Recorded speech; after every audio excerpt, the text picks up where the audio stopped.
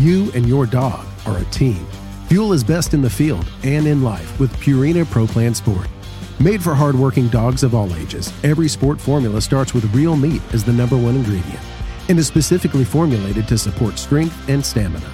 Try it today and see why Pro Plan is the official dog food of Ducks Unlimited. Learn more at ProPlansport.com.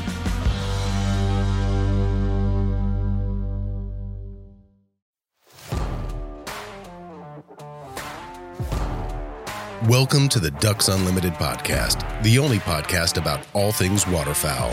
From hunting insights to science-based discussions about ducks, geese, and issues affecting waterfowl and wetlands conservation in North America, we bring the resource to you. The DU Podcast with your host, Chris Jennings. Today we have a friend of the show back on. We have Jim Ronquest from Rich-N-Tone. Jim, welcome to the show. Hey, man, thanks for having me, Todd. Hey, yeah, man, glad to have you back. Now that this will be your second time on, we can consider you the friend of the show and hopefully have many more of these.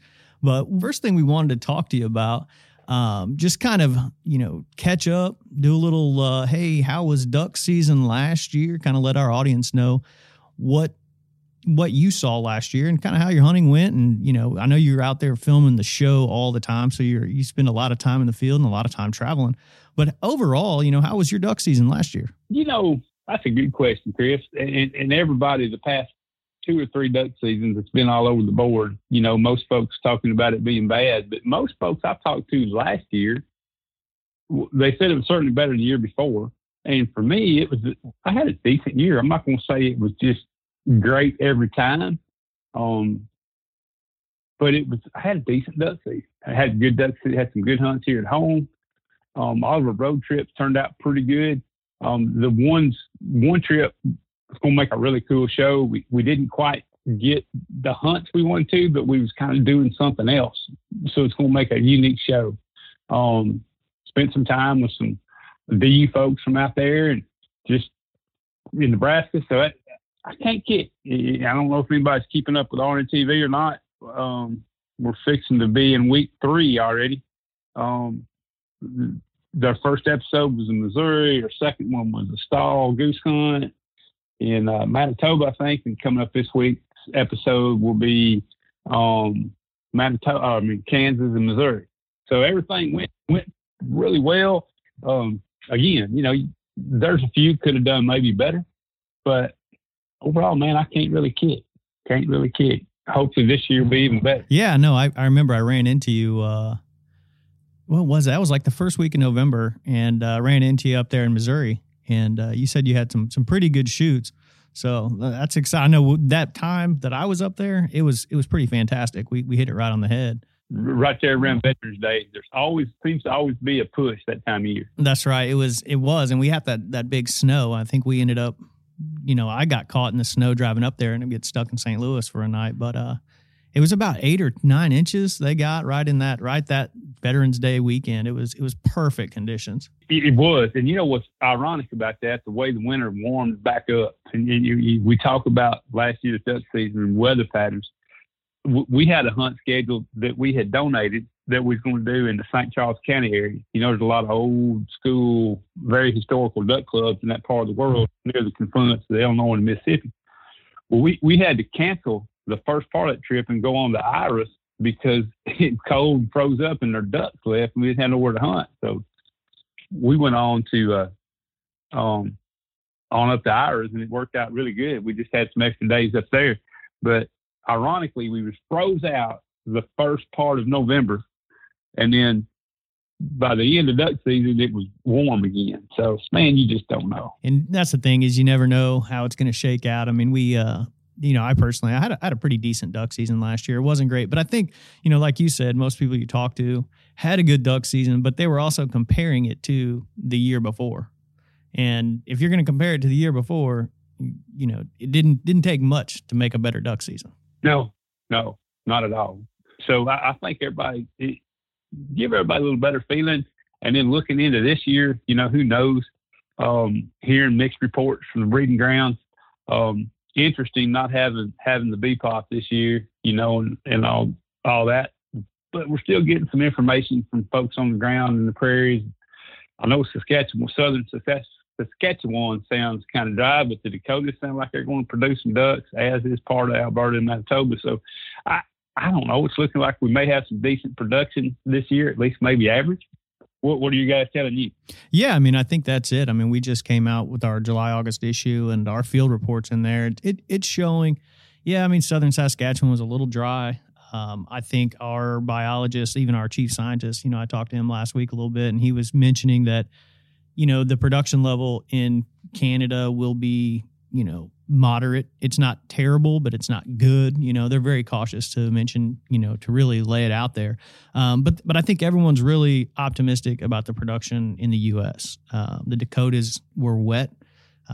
They're still getting rain, which is surprising. I mean, they've been pretty wet, and I think production there is really good. Our chief scientist was talking last week that, you know, with some of that late rain, it's really good for brood raising, and that's kind of, you know, a very key element in duck production, and so they were a little excited about that, and I think just that little bit of information gives us a little bit of optimism, as it, you know, we're optimists in general as duck hunters anyway. So, amen. I was just going to say the same thing. Duck hunters are the eternal optimists. That's right. We got an excuse for everything. Yeah, that's right. And how was your season in Arkansas? You know, pretty decent here. You know, we had good water in the bottoms. We had plenty of room, people to go. Mm-hmm. I wish those weather fronts that we had early in the season would have kept coming. Yeah. I think it would have been even better. But we did okay here at home on both. You know, my public ground hunts had pretty good strength, and then had getting to hunt some private stuff. Had some pretty good ones, man. Had some. Again, it wasn't my best duck season ever, but if I had to take another one just like it this year, I'd be happy to sign up for it right now. Yeah. Just let it fall, you know. So I can't kick. I can't. Again, I of course I always want a little better weather, more of them cold fronts, you know, especially when you got good water. I like it to get cold, but if you got a dry year, you don't want it to get too cold and it freezes up your other stuff you get to hunt. But you know how that goes. Oh yeah, I mean, if you're asking for more water and you know, more water in the river, but you want it colder right now. I mean, to be honest, we get pretty picky about mid-December to mid-January. We're pretty picky about the conditions we're asking for, and a lot of times we're just I'm just happy to get out, to be honest. You know, we all should keep that in mind. Just getting the opportunity to go and the ability to go is worth a lot. It ain't always about how many. It's about getting the opportunity and able to play the game, and how you play it is what counts. You know, people need to take their how many hats off and just go hunting. Absolutely. No, we had that conversation last time we had you on the podcast about just the attitudes towards hunters have. You know, it's not all about filling your bag limit all the time. I mean, you know, we get so stuck in that mentality. People tend to start leaning towards how many they shot rather than just out there having a good time. And I see people get competitive with it. And, you know, next thing you know, people are fighting at the boat ramps and it's a total disaster. So, oh, yeah. Well, let us know, you know, I know you got some new calls. We ran them in our New Guns and Gear issue. We've kind of gone back and forth. Yeah. Tell us a little bit about the new calls. I know you got one, the Rockin' R, correct? Yeah, the Rockin' R is something I'm kind of proud of. It's certainly a part of RNT, but it's kind of course, the Mondo I had a big part of, but it's pretty much all mine. Come up with kind of a new shape, kind of. It's very like a Mondo. It's based off a modified D2 oak with some of the ways that I like one to be. For example, I opened up the mouthpiece where the mouthpiece is tapered. You can change air presentation up. It's a little different deal. Put a little tapered bore in the stopper, the end piece, to try to wrangle just a little bit more volume out of it. Not a lot, but it also kind of loosens the call some. Mm-hmm.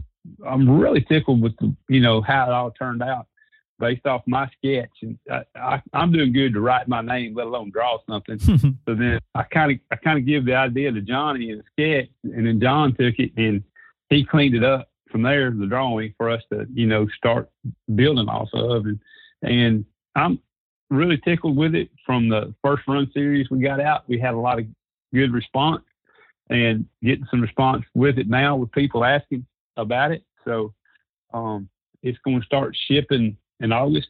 I think they're taking orders now. I know this week I'm in and out some, but starting next week, I'm going to be slammed in the tuning room. So I'm pretty tickled with the Rockin' R. It's going to be fun. Along with it, we also come out with another Mondo model, kind of based off the way John likes a Mondo to blow, or that style call. Made some changes on it to kind of give it a unique, very unique sound and its own unique personality. And I think it's going to do well. And a fun part of duck calls and duck calling for the individuals, especially the call makers, is you build stuff that people like to use or that they're comfortable with. You know, all ducks got different voices, like we got all these different duck calls. And folks will ask, why do you have so many different models? Well, that's why, because some people may like this a little bit or have more confidence in this direction versus that direction. Or they may feel better about this sound than that sound. And quite honestly, when working ducks, calling ducks, as you well know, I'm not one to aspire to take many duck calls. I normally carry 2. I may have extra stuff in my pocket, especially if I'm prototyping something, you know, from just my job. But as far as just going hunting, 2 duck calls is plenty. But that being said, I want them different enough because some days ducks will respond to one sound better than the other, I think. Oh, yeah. And that, you know, just a quick question on the Rockin' R. I mean, how difficult is that for someone to tune, or is that something that, you know, you're like someone just right out of the box? Can they kind of tweak that and tune that? And how would they go about doing that if they're trying to tune it? Because like you said, you want it to how each individual caller, you know, prefers. Is that something that they can do, and how easy is it to do? You know, kind of explain that process. You know, yeah, that's a good one, because, you know, it's going to be difficult for us in this COVID thing on how to go about it. But, you know, that's something we're really big on here. So if somebody comes in our shop and buys a duck call, I like to be able to sit with them and set the call up for them, especially a Mondo or Rockin' R, one of them, because, you know, there's a lot of room for adjusting, and those type calls, if people aren't used to them, they tend to blow a little different. So it's sometimes harder for folks to figure it out. That being said, when you get one out of the box, if you're really used to blowing duck calls, you shouldn't have any trouble with it. Again, the Mondo or the cut down style calls will operate a little differently, but if you find that you got a call that's too hard to blow, take just a very fuzz snip off the reed. I'm talking the width of a hair makes a big difference. Oh, really? Yes, you just if I'm really dialing one in, I mean, just 2 hairs is way too much, and 1 hair sometimes ain't quite enough. You know, just and that's based on the individual. Or me, back to when I was blowing contests or even my hunting calls, when I want them just right, man, it's pretty small, pretty finite in adjusting that. First thing I'd recommend to people is take your time and learn how to operate the call and get comfortable with it. And then if you need to adjust it, get by here, we'll try to adjust it for you. Or 2, if you have to make it easier to blow, take just a fuzz off the reed.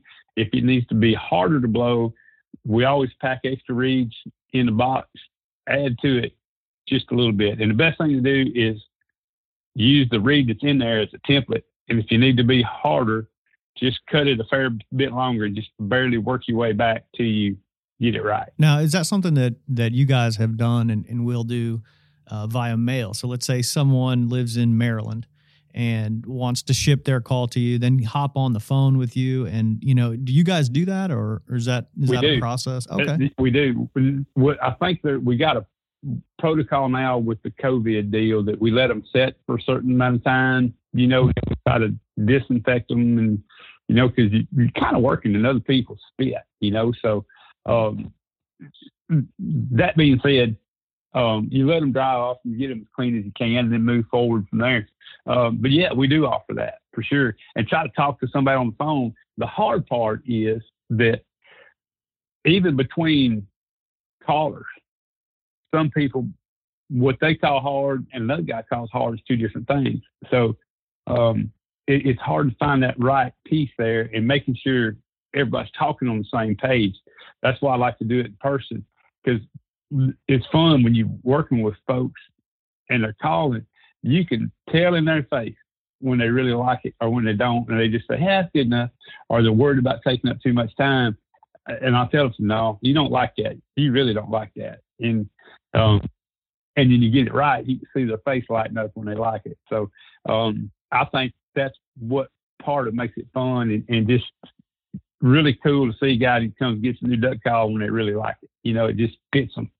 Or you help them hit a lick they ain't hit right. So yeah, that's good for people to know that they can send it in, but obviously it's always better in person if you can get to Stuck Guard and get to the shop and get that thing tuned up. I know a lot of people like to do that when they come in town that first weekend of duck season. I'm sure you guys are always slammed with people coming in there and tuning calls, but the reality is people should be doing it this time of year rather than opening weekend, right? Yeah, right now it's a good time to be practicing. So here we are, middle of July.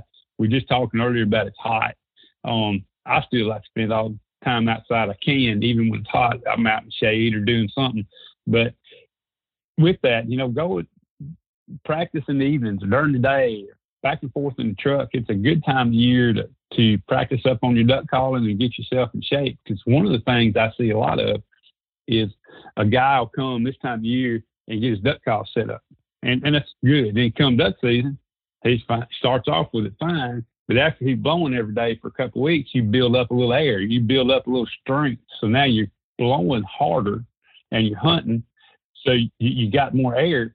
And now the call becomes too easy to blow a lot of times for folks. Mm-hmm. So then you come back and get it set up. So if you blow enough this time of year, you'll keep yourself up, and you get yourself in shape. Contest guys, that's a big thing. You go pick up a call right now and go to blow a routine. If you've not been practicing, you can tell a world of difference in it. Your cheeks get sore, you run out of air. You don't think of duck calling being much of a physical deal, but surprisingly enough, it is. And you think about yourself in days where you've got to blow your guts out, how tired you'll get. Oh, yeah. Now, a funny story, actually. I guess I probably didn't spend enough time calling last year, and for the spec opener, the early season, I went over to Arkansas to our place, and there's two or three of us in a pit, and we had a bunch of specs coming around, and I start hitting that spec call, and I have to put a lot more. I don't use as much air probably as you do, or don't blow as hard, and I get to just hammering on that spec call. Next thing I know, my diaphragm is cramped up and I'm about keeled over in the bottom of the pit.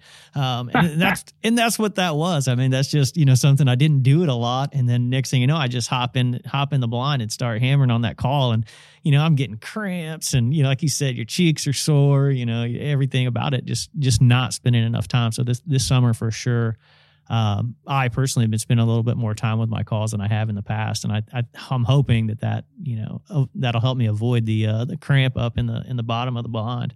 Oh, I promise you it will. It'll make a world of difference, especially spec call. You put a lot of air in them things. Mm-hmm.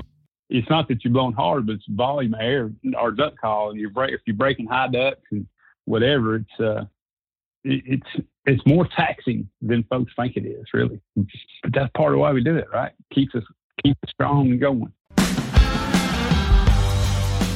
You and your dog are a team. Fuel is best in the field and in life with Purina Pro Plan Sport. Made for hardworking dogs of all ages, every sport formula starts with real meat as the number one ingredient and is specifically formulated to support strength and stamina. Try it today and see why Pro Plan is the official dog food of Ducks Unlimited.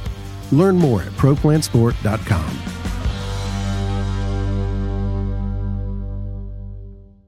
I follow you on Instagram and see you posting stuff, and I see that you have had a summer full of puppies.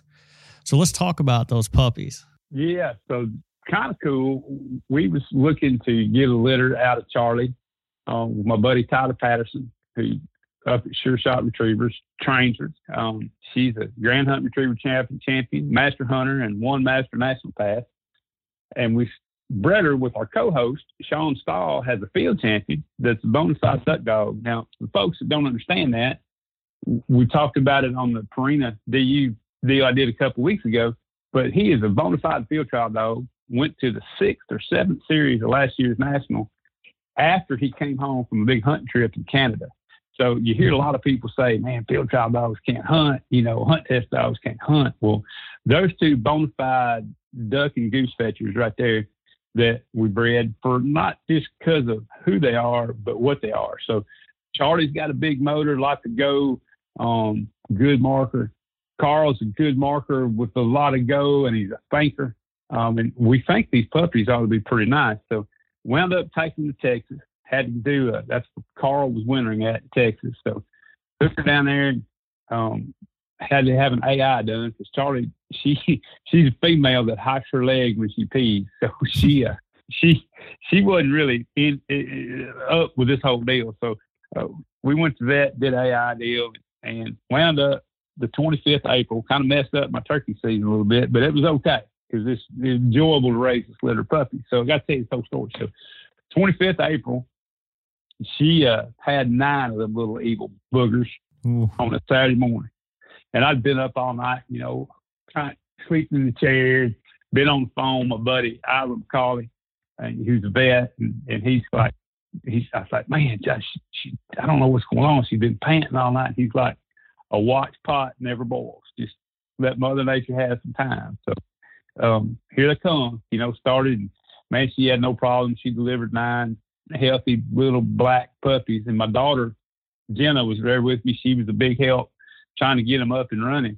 Have them pretty quick. Charlie wasn't necessarily getting them all cleaned up good, and getting their placentas off and all that. So my daughter was helping me do that. So one little puppy's come out quite a bit smaller than the rest of them. And this is where the story gets kind of fun. So looking at the x-rays, about a week before she whelped, there was one puppy in there. You can see an x-ray that looked like its neck was turned really bad. Kind of like if you would take your finger, like you were pulling the trigger, and just curve the tip of your finger down. It's like, oh my, this puppy might not come out right, So we kind of think the small one was that one with looked like his neck was crooked. So, man, she got him up and going. He went to squeaking and squealing. We just called him Tiny because he was the smallest one. We kind of had a name for each puppy, just our own personal name that we talked to him about, as we were raising this litter. We give them all different colored collars so we keep track of them. And so anyway, my daughter Jenna got kind of close to Tiny there because he struggled a little bit. He was the smallest one. And we wound up and said, well, we'll just keep it. She kind of talked me into it, but I guess I like to tell folks she really worked hard at it, but she really didn't. I just decided to keep one. Of course, Charlie's only 5. She's still got several good years left, but we'll see if little Tiny makes it. His name has stuck, so he is Tiny. Well, that's awesome. What are you working with him right now? I mean, that's such a young dog. I mean, how do you start that process? Man, he's just 11 weeks old, so we're doing some treat training, trying to get him to understand. He kind of knows to sit when you tell him to sit. If you got a handful of dog food, he'll hear and sit. I've taught him to get up. I got a stump in the backyard and a Momarsh final stand I use to kind of get him used to getting up there. So on how to climb up on things, hunting in the woods. I'm always big on my dogs. I talk to them like they're a person. Get up there, get on there, and they pick that up. So, but you want to be in the woods and get on that log, and you kind of point just to kind of help them get up and get out of the water, right? Or get somewhere dry. So we're working on that. We're working on sit. We're doing some retrieving, trying to make sure he's got plenty of desire, which he seems to have plenty of that. We're not necessarily doing any big marks, just going and getting him used to it. And I've kind of introduced a lead. I've got a little short lead that he can drag around and get used to that, and just little things, And each week we'll either toughen it up, make this thing a little harder, or add something.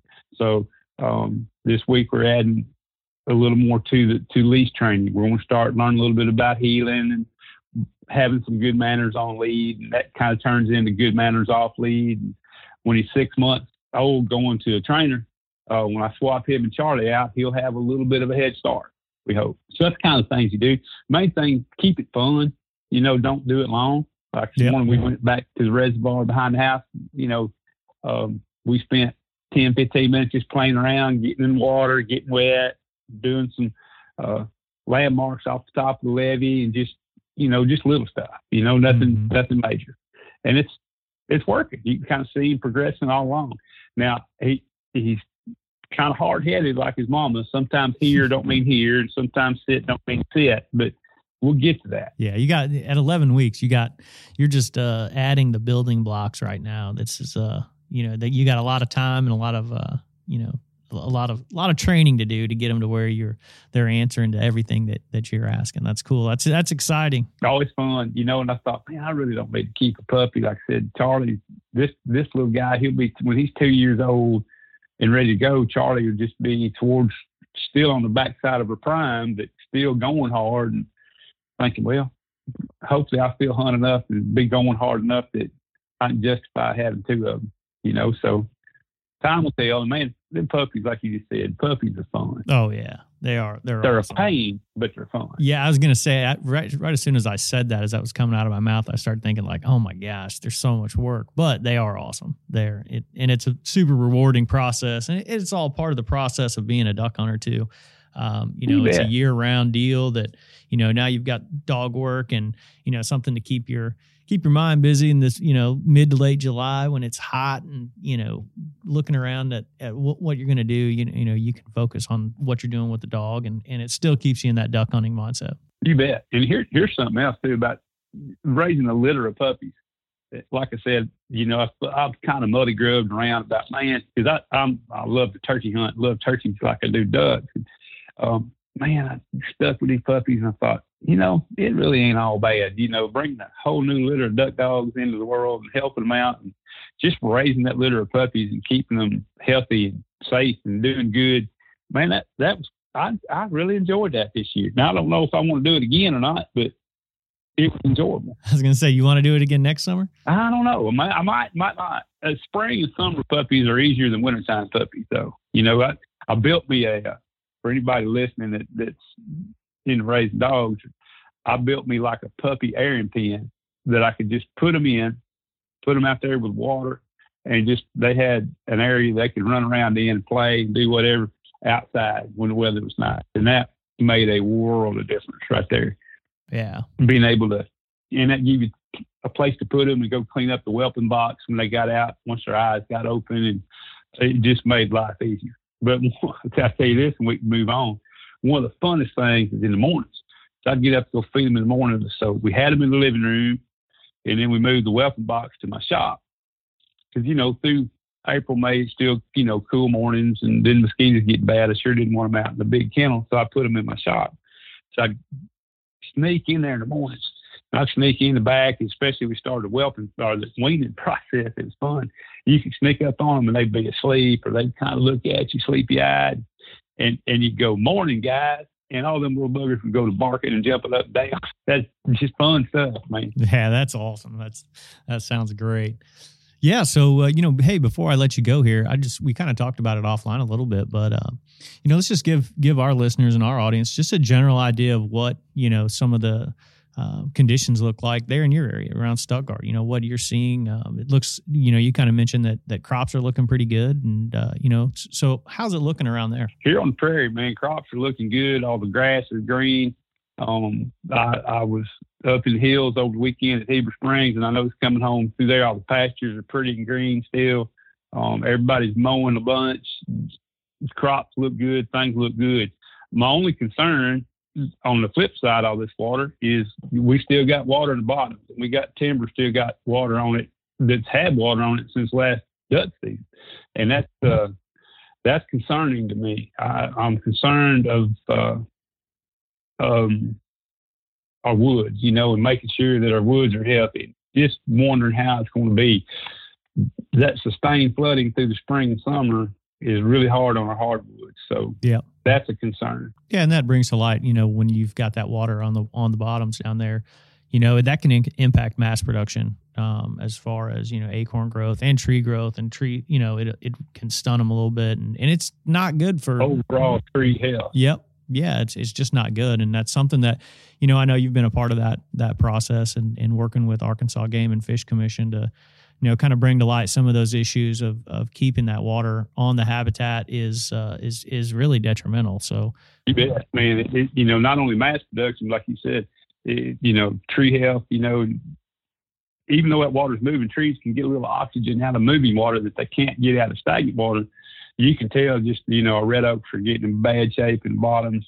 Some of the WMAs, there's been some big timber losses. So that's a concern of all the water on the woods. The rest of things looks good. More soil, people that's planting millet and whatnot, be thinking about getting ready to do some of that. Habitat-wise, we're good in that respect, except I'm a little concerned of the bottoms. But a lot of the big private tracts of woods, people have been able to keep water off of them. So things ought to be right. And also keep in mind on your mass crop that this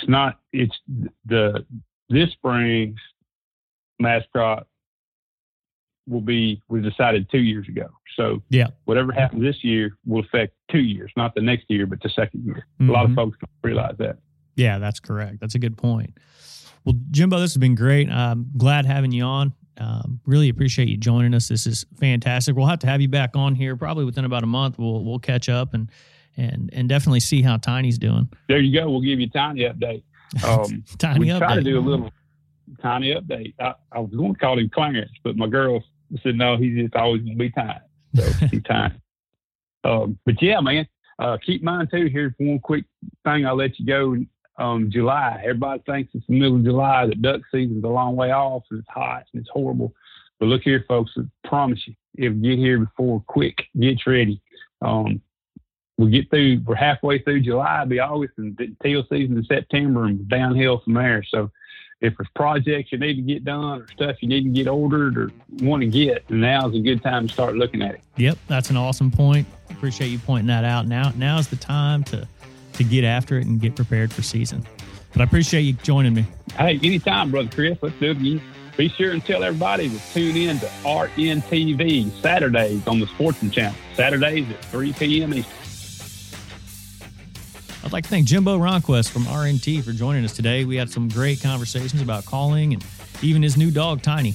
I'd like to thank our producer, Clay Baird, for doing a fantastic job of getting the podcast out to you. And I'd like to thank you, the listener, for joining us on the DU podcast and supporting wetlands conservation.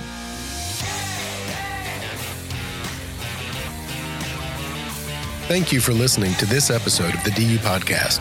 Be sure to rate, review, and subscribe to the show, and visit www.ducks.org/DU Podcast for resources based on today's topics, as well as access to more episodes.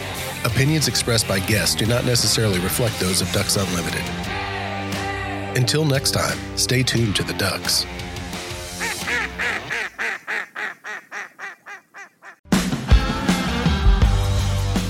You and your dog are a team. Fuel is best in the field and in life with Purina Pro Plan Sport. Made for hardworking dogs of all ages, every sport formula starts with real meat as the #1 ingredient and is specifically formulated to support strength and stamina. Try it today and see why Pro Plan is the official dog food of Ducks Unlimited. Learn more at ProPlansport.com.